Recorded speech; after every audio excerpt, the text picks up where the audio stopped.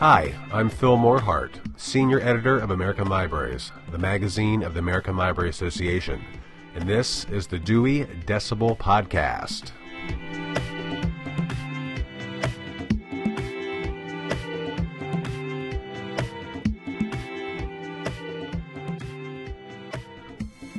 Weeding. The thought of it conjures either absolute loathing or total happiness in those who have to do it. And it's understandable. Ridding ourselves of things, be it old, unused, or outdated books, or simply items that don't spark joy anymore, to quote Marie Kondo, is a hard process. But regardless of where you sit on that spectrum, weeding has to be done. And what better time than now, spring, to start thinking about or jumping into that long overdue weeding project.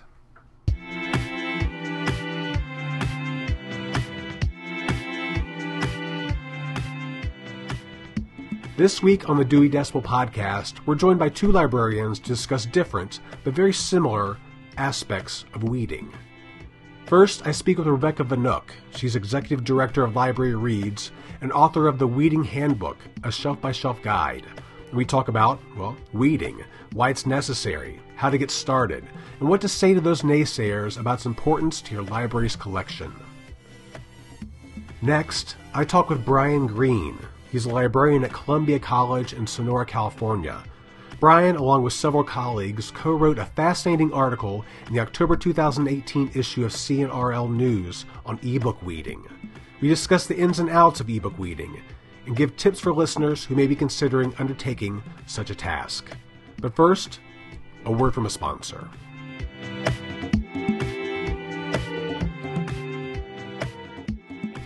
ALA Job List is the award-winning source for jobs in library science and technology. If you're looking for a new job or an employer who wants to advertise a job opening, Job List has you covered. Job seekers can refine and filter searches by position type, employer, or location, post resumes, and automate alerts to never miss a posting. Employers can rest easy knowing that ALA reaches the engaged professionals that they want to hire. It also simplifies recruiting by offering flat-rate pricing, discounted multi-ad packages, and enhanced postings for increased visibility. ALA Job List. It's where job seekers and employers get results. Visit joblist.ala.org for more information or to begin your search today. Get on the list. Rebecca Vanook has a thing for weeding. She loves it. The Executive Director of Library Reads, she's the author of the Weeding Handbook, a step-by-step guide from ALA Editions, and she also used to write Weeding Tips. It's an excellent column on the subject at Booklist Online. Rebecca is an incredible fountain of wisdom on this subject. And when we here at Dewey Decibel Central started discussing a weeding episode a while back, we knew Rebecca was the first person we had to talk to about this. Rebecca, thanks for joining us today on the Dewey Decibel Podcast. Thanks so much for having me, Phil. Absolutely. Now, anyone that knows you or knows about your work from your work at Booklist or your book, from reading your book, The Weeding Handbook, they know that you love weeding. You love to do something that a lot of people hate. I do. Well, what about weeding do you love, and why do you think so many people are so averse to it? So I have no heart. No, I'm just not a very sentimental person. But that's neither here nor there. When it comes to library books, I am one of those people that, I am a book person, right? I love to read. That's why I became a librarian. It's why I do what I do. But what I love is I love the stories and I love the ideas. I don't have the belief that the vehicle is what's the important thing. And that is what's hard for some librarians to kind of get past. When you look at it, librarians are sort of like the defenders of the book, right? And so they take that very seriously, that destroying anything it's anti what we do. So it can be very difficult, and they have this emotional response to books, and it's really difficult. There are a number of things that I find librarians say over and over again when they struggle with weeding. One of the first things is, well, this is taxpayer money, right? So they have a hard time thinking, this is not my book. I don't have permission to do anything with this. this belongs to the patrons of my libraries. That's taxpayer money. I can't weed it. And the response back to that is, honestly, it's a waste of taxpayer dollars to keep outdated or grungy books on the shelf. That's not being a good steward of the public's money. Another reason is you get a lot of this sort of the personal relationship. If they are the ones that bought that book, it can be very hard for them to then have to give it up a few years later. If they think, well, you know, I spent my time and my energy selecting this. I thought it was the right book. People loved it, or maybe they didn't. They feel this kind of personal relationship that, you know, I'm responsible for that book. And I encourage librarians like that to sort of think of their personal responsibility to the collection as a whole instead of book by book. And remembering that it's the library's collection, not their collection. Another thing that people worry about is it going to look bad for us to have empty shelves, right? Like they maybe they know they need to weed, but they're dreading it because they think, oh my gosh, this whole range has to go. What do I do? Well, I'm of the sort that thinks it's better to have nothing available than to have the wrong thing available. Especially when it comes to nonfiction, like outdated medical books and outdated law books. Information that can actually be damaging, I would rather have to turn someone away or to tell them, hey, let's go online and see what we can find on our databases or on websites versus giving them a book that's got outdated information. But that's a big sticking point for some people is if I have to clean out the medical section, you know, 90% of that's going to go. And I'm like, maybe 90% of it should go. Yeah. So that's sort of where I go on that. And then the last thing that people worry about is, well, this is somebody's favorite book. I can't get rid of somebody's favorite book. And my response to that has always been, that's why ILL exists. Yeah. Or even better, you know what? If it's somebody's favorite book, they probably own it. So yeah. I try to not get too sentimental about what other people might be feeling about books. So. Now, where should a library begin when undertaking a weeding project? What are some good first steps in your opinion? Well, to me, the first step is really gathering your data, gathering your numbers, right? We all, libraries all have their records are all computerized. So guess what? That information is right there for reports. Most libraries choose to either go with the last circulated date, or they choose to go with the number of circs. But there's any kind of, you know, different configurations you can do. You can run things, the copyright date of the book versus when it last went out. There's ways to kind of manipulate the numbers that you need into a report that helps you. So I always say, you know, get those reports, and that is something also that you can show people who ask you, you know, why are you pulling all these books? And you pull out this ream of paper that shows the 400 books that haven't gone out in 10 years. It's very concrete. They could really look at that. Once you have that in hand, you know, this is one of those things that people kind of think, oh, librarians are just kind of willy-nilly going to the shelves and grabbing stuff off of it that they don't like the way it looks. And it's like, no, there's numbers behind it. Like there's science behind this. Yeah. You know, you pull the books from there. And I always try and tell people, you know, that's only the first step. You can't just pull those books and those are the ones that go, right? You have to actually look at each one of them on a case-by-case basis and say to yourself, oh, okay, well, this one hasn't gone out, but maybe that's because it's book 3 in a series and we haven't had the new book out in the series yet. So, like, these are all professional decisions that need to be made, but the first step is definitely get your reports in order and figure out, you know, determine what you want your numbers to be.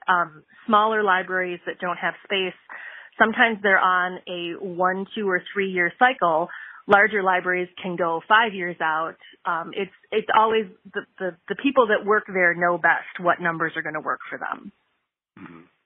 Yeah, and one thing that I think is extremely helpful potentially for our listeners is the CREW method, and you've written about this in the past, and that's particularly the MUSTY acronym to help guide, I think, with that second phase of the weeding process. Can you talk a bit about that for us? Yes, totally. So the CREW method is the absolute hands down holy grail of weeding. The CREW method, it's out right now from the I believe it's the State Library of Texas, and this was written, it's been updated a couple of times now. I based my book off of the way that they kind of did it. They literally go shelf by shelf. It's in Dewey order. And they talk about exactly what needs to come out of what section and what you should be keeping in what section. And their big acronym is MUSTIE, M-U-S-T-I-E. So the M is misleading, books that are factually inaccurate. U is for ugly, books that are beyond mending or rebinding. The S is for superseded by a new edition or a much better book on the subject. T is for trivial, no discernible literary or scientific merit. I, irrelevant. It's irrelevant to the needs and interest of your particular library community. And the E of musty is for elsewhere. The material is easily obtainable from another library. So that's one of those kind of, cute little things to have in your mind. And they actually assign like a weight to all of those things for each section. So of course, nonfiction, things that are superseded or misleading, those are what you work on more than like in fiction. You're looking at things that are maybe trivial or can be found elsewhere or are beyond rebinding hope. Yeah, I think the acronym itself is even just the word musty. Yes. if you have a musty book, if it smells, exactly, get rid of it. Exactly. Now, in your experience, years of experience weeding, what do you think is the hardest section of the library to weed? So the hardest, that's an interesting question. I bet different librarians will all say something different. Mm-hmm. To me, I actually think that fiction is harder to weed than anything. And that's for two reasons. The first thing is nonfiction in general, this is a very general statement, can be easier because it can be really easy to see when something is outdated. And just using your common sense, you know that you don't want an astronomy book from the 1980s anymore. Yeah. You know that you don't want that medical book from 1999. You can at a first glance, you can just tell, right? Or even just knowing the book's copyright date. Like that's something you can easily pull and get rid of it. But when it comes to fiction, again, going back to that whole excuse of, but this is somebody's favorite book, right? That really kind of tugs at the heartstrings and it makes you kind of think, if we could just keep up with all of these, maybe somebody will discover this author that's been languishing on the shelf, or, I used to read these back when and they were my favorite, or the worst is when like the author has died and you know that they're not going to have anything bringing people back to the shelves, but you don't want to get rid of them. So there's more of that emotional response to that, and it can be very tricky to do fiction in that sense. Now, I have one more question for you, and something that I've always been curious about when I talk about weeding with people, and it's one of the first things I ask people is, what is the strangest book or strangest bit of material that you found in a weeding project? Oh, boy, I have so many. Can I tell you a couple of different things? Because they're awesome. Go for it. I wish I had visuals for you here. So actually, once upon a time, when I was weeding a very small suburban library, I actually kept a bookshelf actually it wasn't a shelf, it was a cart, so I could roll it around and show people. I kept a cart of things that we weeded that was we called it the cart of shame. And I wheeled it into a library board meeting so I could show them, hey, this is what I'm getting rid of. And on that cart, some of my favorite things were the disco dancing book that had the floppy plastic record inside. Do you remember those from like the 70s? Oh yeah. Like nobody had even like perforated it and taken it out. that was a good one. I'm like, hey, let's get that off the shelf. The other one was my favorite, the Jane Austen omnibus. So picture this giant chunk of a book. So this it's 6 Jane Austen novels in one like Reader's Digest super edition. Okay. Oh wow. Which is bad enough, like just on that. But this has got to be I thought it was a prank at first. The ugliest book I've ever seen. It had the classic wavy pages as though somebody had dropped it in the bathtub. It smelled like cigarette smoke. And there was something green growing on the inside cover, which I'm fairly certain was mildew. Oh. And there it was on our shelves, just waiting to be checked out. And I looked at that and I thought to myself, okay, not only is this one of the most disgusting things I've ever seen, but Jane Austen, like, I don't know, I think I can walk over to Target and get some Jane Austen books. Like, those are not things that are hard to replace. And so I thought to myself, honestly, we could buy brand new copies of all 6 of those books for less than $40. And for some reason, though, we thought it would be better to keep this omnibus on the shelf. And that was always my favorite to bust out. I put it in a plastic bag so that nobody else had to touch it. But I was like, look, this is the kind of thing that does not belong on a library shelf, especially when it is something that is so very easily replaceable. Rebecca, this has been fascinating. Thanks so much for joining us today. You're very welcome. Needs to check out your book, The Weeding Handbook, a shelf-by-shelf guide. It's available from ALA Editions. I highly recommend it. Rebecca, thanks so much. Thank you, Phil. Do the posters on your walls spark joy? Refresh your walls with a wide selection of posters from ALA Graphics. You can find posters of Caldecott Medal winners, National Library Week posters, and of course, the famous Celebrity Read posters featuring everyone from John Green and Sarah Jessica Parker to Octavia Spencer and Constance Wu, all holding their favorite books. For a limited time, you can buy 4 posters and get 1 free, now through April 29th, 2019. Use code DECIBEL1, that's DECIBEL 1, at checkout when you order online at alastore.ala.org.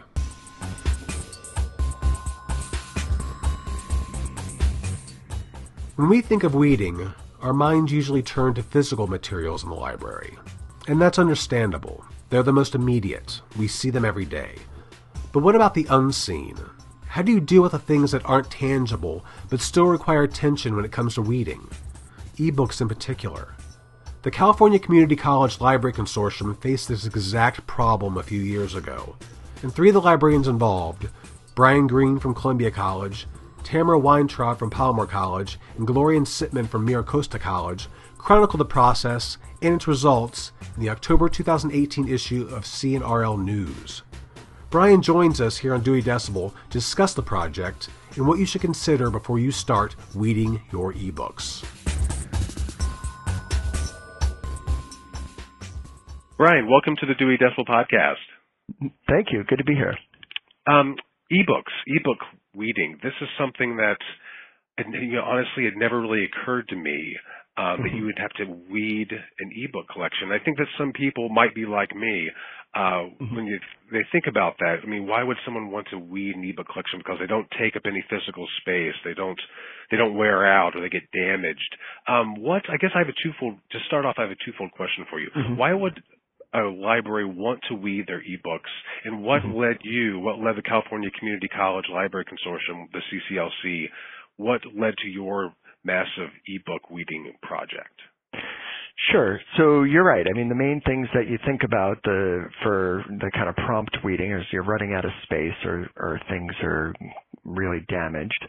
And though, physical things are damaged and you want to get them off the shelves. And that's not an issue with ebooks. But I would say apart from those two things, there are a lot of similar factors. So libraries want to make sure they keep current and relevant materials. And that's true whether it's an ebook or a print book. And in the case of, this is a community college consortium, so we're here serving the needs of the curriculum of our respective colleges. So there's an additional need to make sure that we're staying true to that we're providing timely materials, relevant materials that support the curriculum. So this project came about. We had started to field a number of calls from our field. So our consortium represents 114 community colleges in the state, which is all of the community colleges in the state. And about 105 of those 114 had at one time or another participated in this ebook package. So they had a voice, a vested interest in this. And that's a lot of librarians involved. And so we started hearing from folks, from librarians saying, some of these ebooks that we have are now 15, 20 years old, and they need to go. We need to get rid of them. And there was a kind of a stopgap measure that people could take, and that was to remove the links from their OPACs, from their catalogs, which removed one of the main access points. But the nature of the shared ebook collection is such that that didn't remove the book from the native interface, which by this time was through EBSCO. So a student who went into the EBSCO ebook interface could still find these books that the librarians felt were no longer serving students, that they were problematic for one reason or another. And so we'd been receiving these requests to look at that for a little while. And, honestly, kind of the challenges of the problem sort of prevented us from doing something earlier. And the main challenge was each of these libraries had purchased perpetual access to these ebooks. So they own these ebooks forever. And there wasn't a way to remove access just for a single library. It was all or nothing. So here we were faced with the problem where librarians own these. They both believe they own these, and they literally own these books. And we essentially wanted to remove those books kind of unilaterally. Now, most people agreed that there was a need for some of the books to be removed, but it certainly wasn't a unanimous call at the time. Some folks said, you know what, we bought these and we would like to just keep them. But that was a relatively small minority. So we were able to get some movement, some consensus that something needed to be done. And that's kind of what kicked off this project. And with that many community college libraries involved, 114, how did you even start that process with that many different stakeholders involved?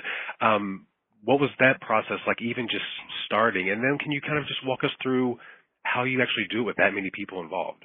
Sure, yeah. So like I say, that was kind of the holdup to kind of get the ball rolling, and I would say was probably one of the biggest hurdles was kind of overcoming the inertia and actually getting started. But in the end, I think what we came up with was a really good process. So kind of the main steps of the process was first just exploring it. So looking at what the benefits would be, different ways to address it, and getting approval for the plan before actually doing anything. The second step involved, and this was the largest step, although I think maybe the first step, kind of getting out of the game, was the most challenging, but the second step was actually conducting the review. So, and this was a comprehensive review of all of the titles in the collection, which at that point were a little over 27,000 titles. So it was a lot of titles that had been purchased, a couple thousand at a time over the years. And then the final step was to actually remove them. So there were three main steps: the exploring the problem, doing the review, and then the technical process of actually removing them. Yeah, that second step, that extensive second step, you kind of go through this in the CNRL news article. That's right. I was fascinated that each reviewer had roughly 2,500 books to go through. Yeah, I know. Yeah, seems bonkers to me.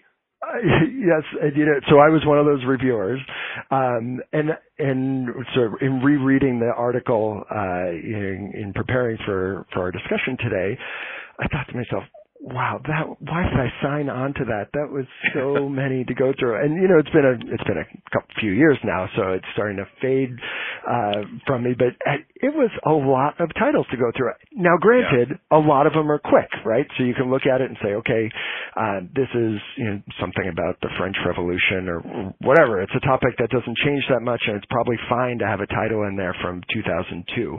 And so you were able to make decisions on some of those pretty quickly. But the ones, it was a lot of individual titles to go through, and I know everybody took it very seriously, and it took us a number of months to make it through just that initial pass. I kind of breezily said it was, referred to as an initial pass, but it took a long time for us to go through those and carefully consider them. Yeah, I think you detail this in your piece. There was 12% of the collection. You ended up weeding more than 3,200 books, I guess you'd say. That's right. It's a lot, yeah. And it took from start to finish 3 years. Now, That's right. When that did the consortium anticipate it taking that long? No, it didn't. And that was in part, though, because the actual process of removing them ended up being quite a bit more challenging than we thought. And I think, if I remember correctly, it took almost a year at the end alone. So we identified the titles, we submitted the list to EBSCO, and I think everybody, myself included, just sort of thought, oh, that's it. They'll run a report or something on the spreadsheet and just delete them. But it wasn't quite that. It wasn't that straightforward. And when you think about it, it's kind of, so it's a unique collection and it's pretty complicated. I don't know how familiar listeners are with the piece, but so the way it worked is each year, libraries were able to join and participate in buying a collection. So collection 1, collection 2, collection 3, and so forth. But you didn't have to buy any of those. So my library bought, I think, collections 3, 4, 5, 6, and 9, something like that. But another library could buy other ones, but then they were all inter-filed, right? So EBSCO apparently couldn't just go through and just delete them on the back end. There was some sort of complication with the way they were tied and not 100% tied to each library, that they had to do some more fine tuning, I guess, before they could delete them. So in any event, it ended up, that part certainly took longer than we thought. I think the review section, we expected that to take a while, but all in all, I know when I signed on, I wasn't thinking it would take 3 years, but it was fine, and I'm glad we took our time with it and didn't rush through it. I think that led to an outcome that, a big key with this is that we need people to feel comfortable with the outcome, and I think the fact that we did take our time and were thoughtful about it helped make that the case. Oh, certainly, I'm sure it did, and if anything, it probably will definitely influence and impact the next round of weeding. You've done it once. You know what to do and what not to do moving forward. Mm-hmm. Now, if there are any of our listeners, any librarians listening that are interested in doing this with their collection, or perhaps there's another consortium that's listening, consortium members listening, do you have any words of advice for them on undertaking such a project? I do, yeah. And so the first piece of advice I have, like the biggest takeaway for me is, and all of us talked about this kind of as we were going through, is we wish we'd thought of this earlier. So when we established these collections, we had a selection criteria for how we picked the items, but we didn't establish deselection criteria at the time. We also didn't clearly convey, or didn't even really think about, the impact that letting libraries buy perpetual access to something in a shared environment, what the effect that would be down the road if and when we wanted to go and deselect items. So my first piece of advice would be to think about this up front and convey to folks, hey, you're buying this, and sure, you have it in perpetuity, but we reserve the right to make decisions, and by we, I'm saying the consortium or whatever the governing body is making the decisions, reserve the right to remove titles, for the interests of the whole, down the road. And so that was clear. Because, like I say, there was some pushback on that, and I think rightly so. When you buy a title, you think you own it forever, you think that you have the right to decide whether or not you get rid of it. But in this case, it was a little bit different. So I think that would be my first piece of advice. The second thing, and I think we did this really well through our process, was communicate. So, throughout the whole process, the people that were kind of championing it, who had been arguing that something needed to be done, they were very transparent and communicated with everybody that they could, with the our governing organizations, with our field. So we have a listserv that any community college librarian in California can sign up for. Not quite 100% do, but we have, hundreds of people that are representing all of the libraries that get those emails. So there was regular updates to that listserv. And, communicating things. We have our organization has a newsletter, so there would be periodic updates there. So I think just communicating helped to kind of calm everybody. because as you can imagine, folks hearing, hey, they're going to go and remove this, and people want to know, are they going to get a say and that sort of thing. And also I would group in with part of that communication. I mentioned before that we had an appeals process built into our procedure. So at the end, before any of the titles were removed, the deselection list was shared throughout the state, and people were given, a window of time to respond and share their concerns. And through that process, a number of titles were not removed. Dozens, I don't know the title off the top of my head, but it was dozens of titles that were not removed. And so I think that, anytime you give people an opportunity to feel involved in the process, that helps to calm some concerns. So I was glad we did that. I think that was a valuable part of the process. And then the last thing I would say, and this we didn't necessarily plan on doing this, but this ended up being one of the group's recommendations, was to do multiple iterations of this. So like I said, we ran into some trouble where we identified titles upon doing our comprehensive review, titles that probably shouldn't be in the collection anymore, but that we didn't feel comfortable removing for one reason or another. So we recommended again back that another weeding process be carried out in a few years, and that is scheduled to happen. And so I think kind of from the outset that might be a good approach. Say, okay, we're just like you would do with any other collection. Say, we're going to review it periodically with an eye towards weeding. I think ebooks warrant the same sort of thing. Now, I must say, after we do this next round, I suspect most of the titles that are going to run into currency issues will be gone. Maybe not 100% because we're still dealing with tens of thousands of titles. But I think the need will diminish to do this again. Maybe we can go a much longer period before we do it again in the future. So those are the three things. I think I would, try and think of this three pieces of advice. One would be to think of it, try and think of these things ahead of time. Two would be really focus on communication, communicate with everybody you can think of, all the stakeholders. And then the third piece of advice would, just from the outset, plan on doing this more than once. Oh, absolutely. Invaluable words of advice. Any of our listeners out there, if you can find the October 2018 issue of CNRL News, Weeding, a Shared eBook Collection. It's an article Brian wrote with Tamara Weintraub and Gloria Sipman. It's a fascinating read. Brian, thanks so much for being on the podcast today. You're welcome. Thanks for having me.